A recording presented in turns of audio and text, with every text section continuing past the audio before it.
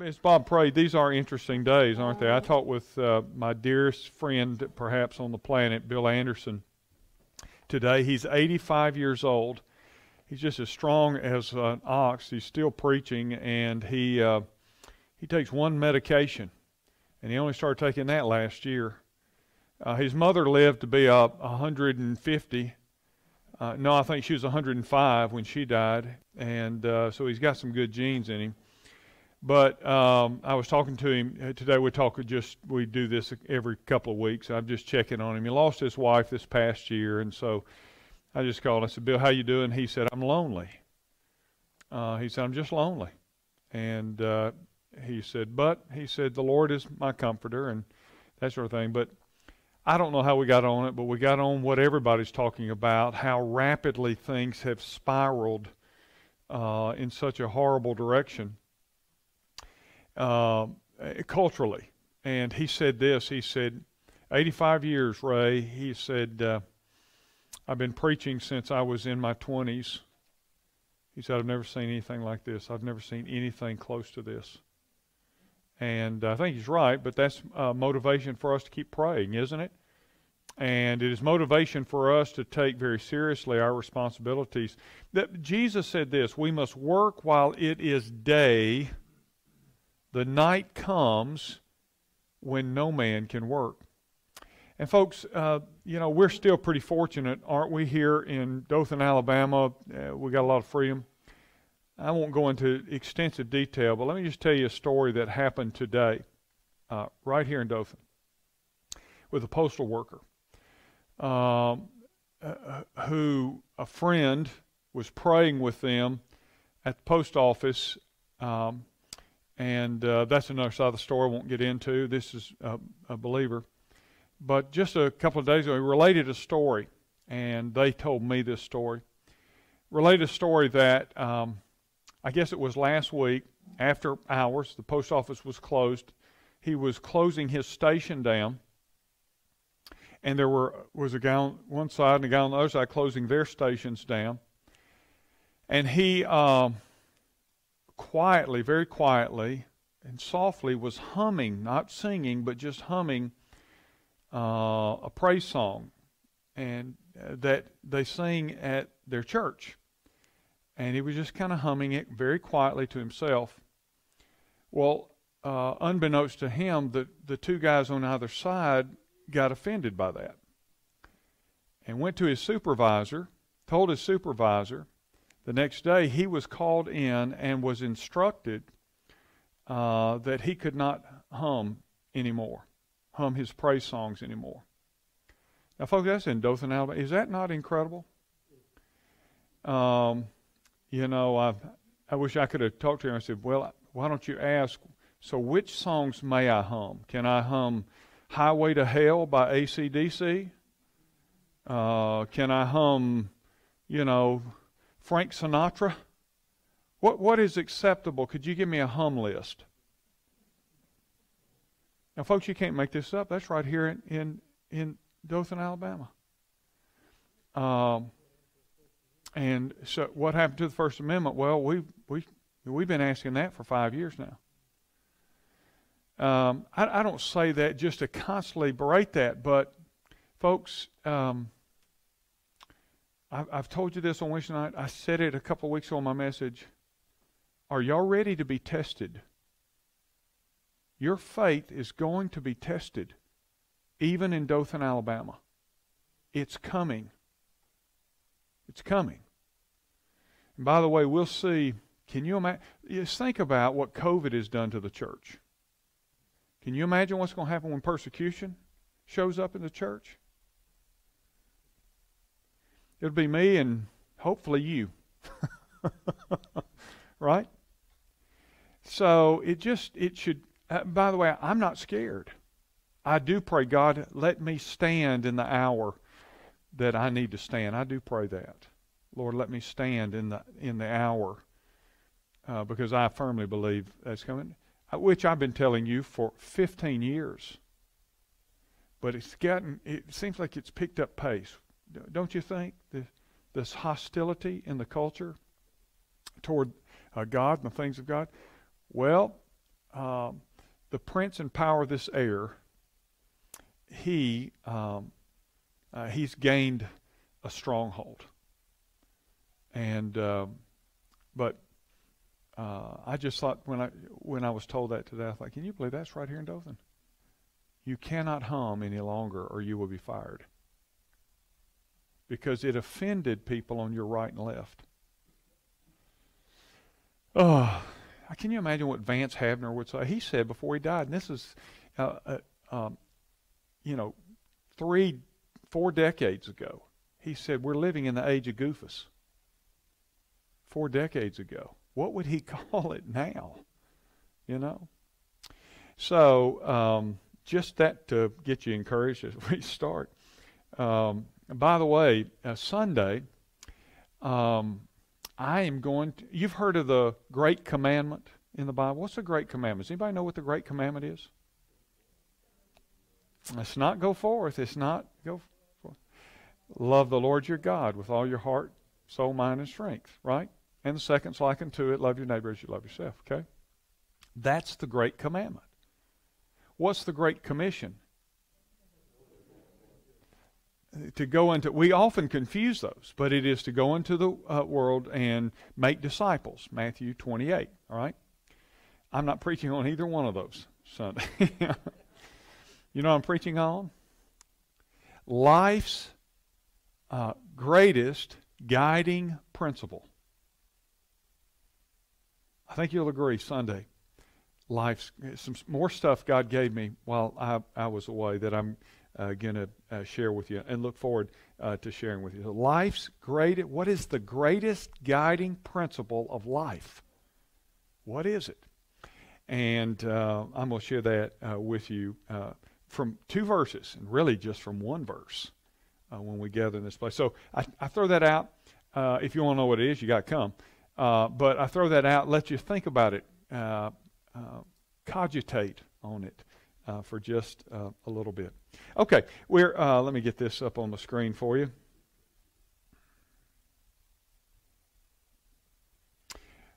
Okay, we're talking about what does the providence of God mean for your life. We looked at a couple of verses there, Acts 17:26, Jeremiah 1:5. We're going to look, if you want to go ahead and open up to Psalm 139:16, you can do that, and then we're going to go to another passage that's not on the not on your screen list there, and we're going to, because it's going to tie together with this. But let me do one other thing. Let me make sure we're on the same page again about what we mean by the providence of God. Somebody tell me, we talked a lot about it last week in terms of what does it mean. Somebody tell me what the providence of God is. Okay, God is in control, right? And because He has this, what'd you say, Alan? Sovereign control or sovereign will. And this is very important to understand, and I'll get more into this. This is what we would call the sovereign will of God. Remember? Very important. The sovereign will of God. Somebody tell me, as simply as you can, what is the sovereign will of God?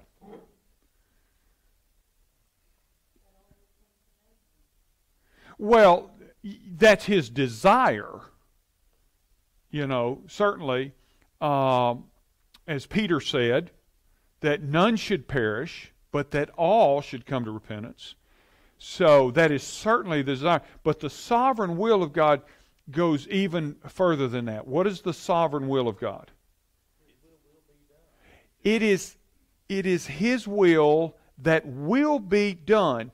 Now, does that require you or me? Yes, no? No, it doesn't, right? So is God going to accomplish His ultimate eternal will?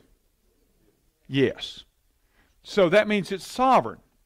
Number 2, does God need you or does He need me in order to accomplish that? No. So, where does that put us in the scheme of His sovereign will? It puts us in His, what we call the permissive will. And what is the permissive will? I have a choice. Okay? Always, that's permissive will. So God, now, my choice does not determine whether His sovereign will happen, right? Are y'all with me? Because if you get this, this will help you in a lot of ways theologically in life. So, my permissive will, my choice, does not affect His sovereign plan or His sovereign will. Are y'all with me? So, who does it affect? It affects me. Okay. Can I say the only thing I truly have ownership of would be my choice? I think so. I hadn't thought about that. Did y'all hear his question? He said, can I say that the only thing I truly have control of is my choice? My ownership. The ownership of my choice. I think I'd have to really think through that, but you do have control of your choice. God has, that's permissive will. God has permitted you to make choices. But in His permitting you to make choices, He has also done something, allowed you to experience the consequences of your choice. So we get back to something that I've been preaching to here recently, and that is our existence. We were created, Isaiah said, for God's glory. Now Sunday, if you were here, I tied fruit bearing to His glory. Did y'all catch that? Did you pick that up? By this is my Father glorified. But still, ultimately, even fruit bearing, whatever, gets to this one great purpose in your existence, and it is to bring glory to God. So, but God wants you to choose to bring glory to Him. He could make you bring glory, right? I mean, He could say, you're going to bring, I created you, I want you to bring glory to me. Or He could say, I created you, and you don't have any choice. But that's like, as I said last week, that's like telling someone, I'm going to marry you, but I don't want to. See, so what God wants us to do is have a relationship with Him by choice. Right? I want to have this relationship. So, but I can reject that. I can reject what Jesus did for me. I can reject that. And if I do, now here, watch this. I hope I'm not confusing you. But so permissive will is my choice within the big eternal sovereign will of God. I choose to reject God. I live with the consequences, which are what? Eternal condemnation. I choose to accept the work of God for me and participate willingly, lovingly in the purpose of God. Guess what? I bring glory to God. All right? And guess what this does? It produces the fulfillment of God in my life. Because I'm living out of the purpose for which I was created, and God has so designed me that when I follow Him and when I choose Him, and then His Spirit lives in me, guess what happened? The benefits it brings to me are worth the decision to follow Him.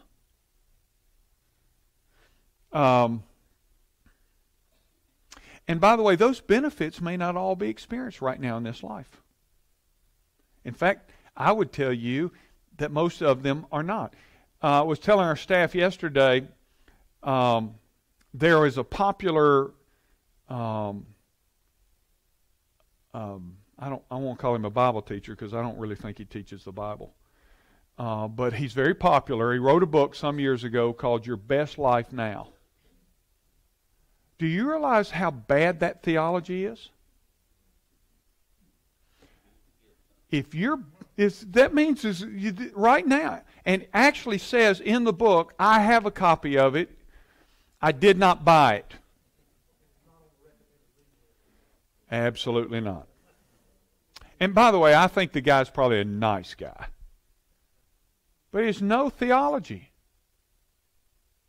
Your best life, and he says in the book, several places, God wants you to experience your best life right now. That's a lie from hell. And by the way, the only people Jesus said could do that were the Pharisees. He said, let them get all their accolades right here and now. Let it be good for them right here and now, because this is all they get. And I was telling our staff, our problem is, if we're not careful, that feeds into our desire, doesn't it? But it misses what God wants to do, and that is to bring the ultimate life to us, which is never going to be found in this life. Hello? Are y'all with me? That life is discovered here. And this life may be full of good things, like grandkids. I mean, it may be full of a lot friendships. Church, when I was in my prayer time today, you know all the things I said? I said, Lord, I thank you for Ridgecrest. And then I prayed and said, Lord, I thank you for letting me pastor these people. I thank you for these people. They're good things, aren't there? And so this is not trying to undermine good things, but never live believing that this is your best life. Because, listen, if this is the best you got, you're probably lost. Right? Because it is the next life that is your best life. And so what God did, so that's why we have the ability to choose which life we're going to live. And that's the act of a loving God who says, I'm not going to force you, but I'm going to do everything I can to woo you and bring you to me, because I know what's best for you, and what's best for you begins here, but it doesn't end here. I told our staff yesterday, you know, if we weren't so earthbound in our thinking, if we weren't so when we do have to take stands and face difficult things, if we weren't so earthbound, we wouldn't worry so much about how it's going to look. Because we would understand something. Hey, Paul said this light, momentary affliction. Now, if anybody knew what affliction was, y'all think Paul knew? Just read his letters. He knew, but he called it light and momentary. And he endured it somewhere in the neighborhood of probably 30 plus years. Your best, Paul, you just should have read Your Best Life Now. You wouldn't have ended up in prison so much. You wouldn't have been beaten 3 times within the limits of the law. You wouldn't have gone without food or clothing or floated in the ocean. Paul, you just didn't get it. But Paul said this light, momentary affliction is working something out for us. That's perspective. You remember Hebrews 11 says what? It talks about, we know the Hall of Fame of faith. But think about this, people. This is so good. It says, but they endured because they were looking for a city that wasn't built with hands. What kept them going was not trying to find their best life now. It was the knowledge of what was coming. And by the way, when you think about life in that perspective, life is fairly short, isn't it? It doesn't feel like it. I mean, if you're going through something right now, it doesn't feel short. It feels like, when is this going to be over? But that's because we have a hard time keeping perspective. I do. Do you? That, there's a day coming when this will be over. And what's ahead? I told our staff, we jokingly laughed. I said, think about this. In heaven right now, the Apostle Paul, or you name any saint that you know, and any believer that lived for God and that you will know, if you were to be able to walk up, none of them are pouting in heaven. None of them are saying, you know what, I got here faster than I wanted to. I didn't get to live my best life yet. You think anybody in heaven saying that? They're saying, God, what took you so long to get me here? See, that's the eternal perspective. Also why Paul said, set your mind on things above, not on things below. Set your affections on things above. So, that's really what this is about. My ability to choose. And God loves me so much, He says, if you make a choice to love me and follow me, your life is going to be fulfilled. Not easy in a broken world, but you're going to discover the purpose for which I created you, and you're going to have the perspective that causes you to stay faithful. Now, when things are good, that's not a big deal, but if things get bad, folks, that's going to become really significant, isn't it? All right. Okay. So, do you understand permissive will and sovereign will? I can't believe it's 10 till. All right, look at verse, let me get back over here. 16. Well, look at verse 13. A very popular passage. For you formed my inward parts, you knitted me together in my mother's womb. I praise you, for I am fearfully and wonderfully made. Wonderful are your works. My soul knows it very well. My frame was not hidden from you. That's similar to what Jeremiah said. My frame was not hidden from you when I was being made in secret, intricately woven in the depths of the earth. Look at this.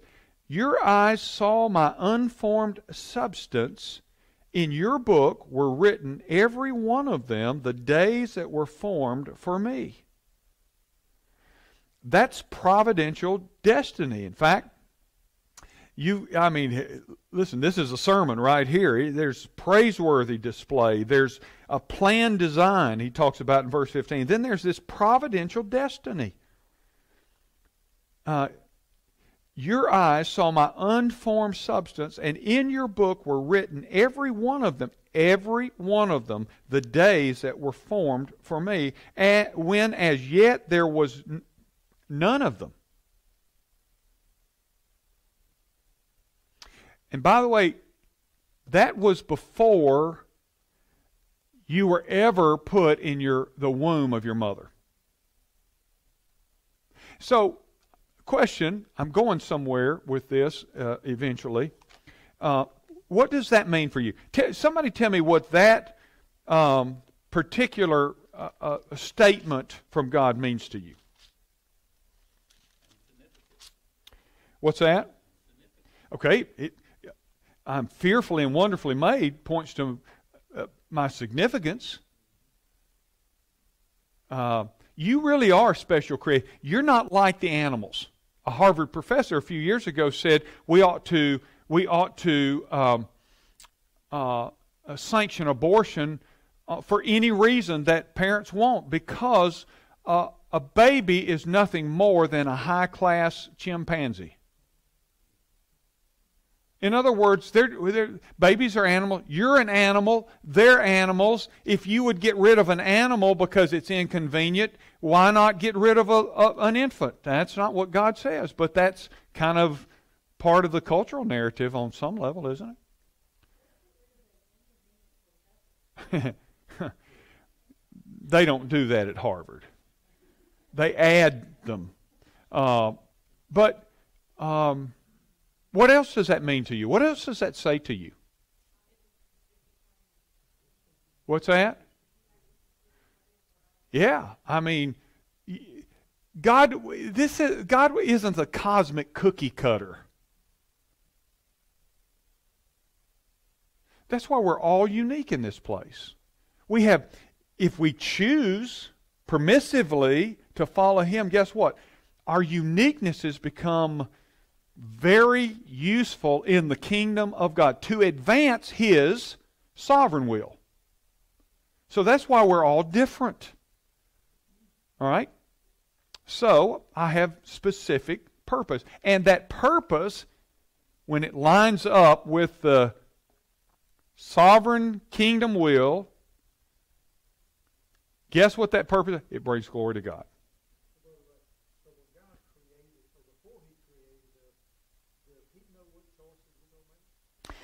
Well, you can't say He's omniscient and then say, but He doesn't know.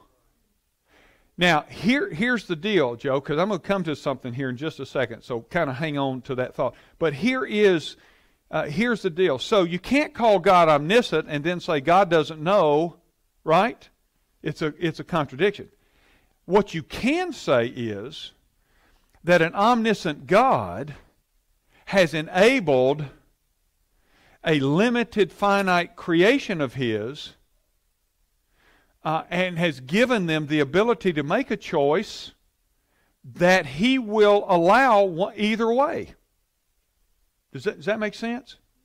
And then remember this. Here's something. Never forget what God said in Deuteronomy. The secret things belong unto God. So sometimes when we start talking about, this is heavy stuff, we start talking about this, it just kind of, do y'all ever feel smoke rising or coming out of your ears when you talk about some of this stuff? Remember that if we don't have the capacity to understand completely the mind of God, we don't have it. And that's why God said, as high as the heavens are above the earth, so are my ways higher than your ways, and my thoughts higher than your thoughts. That's a gentle way of saying you don't have the same capacity. Now listen, I don't know this to be true. This is purely just a thought. But is it conceivable that when we get into the kingdom, I mean into eternity proper, that we're going to go, oh, what didn't make sense, I couldn't reconcile in my mind, now makes perfect sense. Because God is so much bigger, and since God is the creator, He has created us with certain limitations, including certain mental limitations. Even before Jesus was resurrected, and in that upper room discourse that I was talking to you about Sunday, you know one of the things He said to the disciples? He said, there are many other things I'd like to say to you right now, but you couldn't comprehend it. You wouldn't understand it. And so some of it is, sometimes we feel like, I have a hard time reconciling this and choices and that sort of stuff. But don't underestimate God. There's no confusion about it in heaven. God's not confused. So, and by the way, and we do walk by faith. Every once in a while, we just have to say, as high as the heavens are above the earth, so are God's ways higher than my ways, and God's thoughts higher than my thoughts. And I've decided I'm just going to trust Him. Sometimes you just say, Billy Graham, the turning point in Billy Graham's ministry happened in the woods on a tree stump when he was questioning what God said because he had a friend that had put a bunch of doubt in his brain, Charles Templeton. And Graham finally gets to the point he's miserable. It's a place called Forest Home in California. And he's miserable because he's trying to preach and he doesn't know whether or not he believes the Scripture. And he came to this point. He said, God, I can't do this way. And so by faith, I'm going to believe everything you said. And that's the Cliff Notes version of the story, and I'm going to accept your word as it is, and I'm going to believe every word of it. That was the turning point. See, that's faith. At some point in time, your mind can't reconcile everything. Have you noticed that? And part of the problem with the skeptic in the world, part of the problem with the skeptics in our world is that they're counting on their mind to reconcile everything. You know? Now, God has given us a mind to use and to develop, and that's important. So don't hear me say, try to cultivate the mind of a doofus. But here's what I am saying. God created your mind. Solomon wrote and said, there is a knowledge of God in the heart of man. So, at some point in time, we still have to step across a line in which we say, God said it. I accept it. And I receive it. Even when I don't fully understand it, I walk by faith, not by sight. You know what sight is?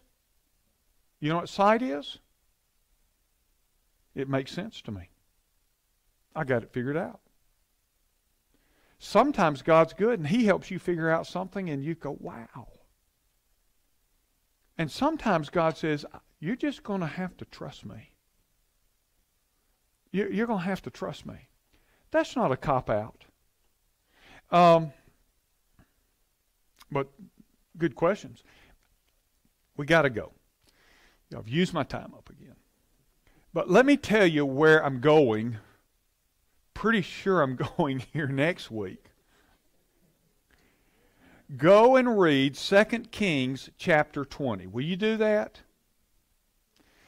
This is a remarkable story, and I want to show you something. Hezekiah was a godly king. And Hezekiah became sick.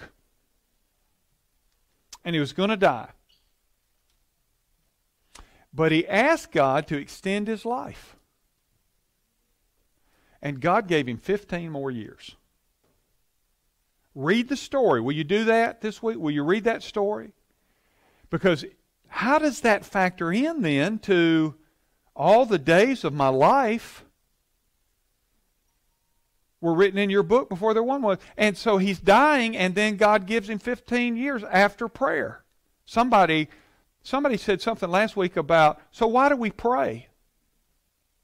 I'll talk about that more specifically. But Hezekiah is an example of why we pray. And I'm going to share two things with you about this, because it looks like if all the days written before there was one, then Hezekiah prayed and God extended his life. So did God extend it because that was really the deadline? You know what I mean? If Hezekiah hadn't prayed, would he not have gotten? Evidently, he wouldn't have gotten an extension from God. Are y'all tracking with me on this? So I want you to think about it too. Okay, y'all think of this is your homework. All right? So I want you to think about that. And next week, and you notice I tied it with Psalm 139:16. And there are other examples in the Scripture where God, in response to intercession or prayer, God relents. He didn't kill Israel because Moses prayed. Now, what was going on? Was that all the days of their life when God was going to kill them, or what? So, I want to show you two things. I think it'll help you understand. So, why then do we seek God in these things? And so, will y'all think about that this week? Come back with your thoughts and your answers, and we'll look at them then. I don't know when we'll get to all these other things. We may not get to all these other things, all right? We're supposed to be in Esther.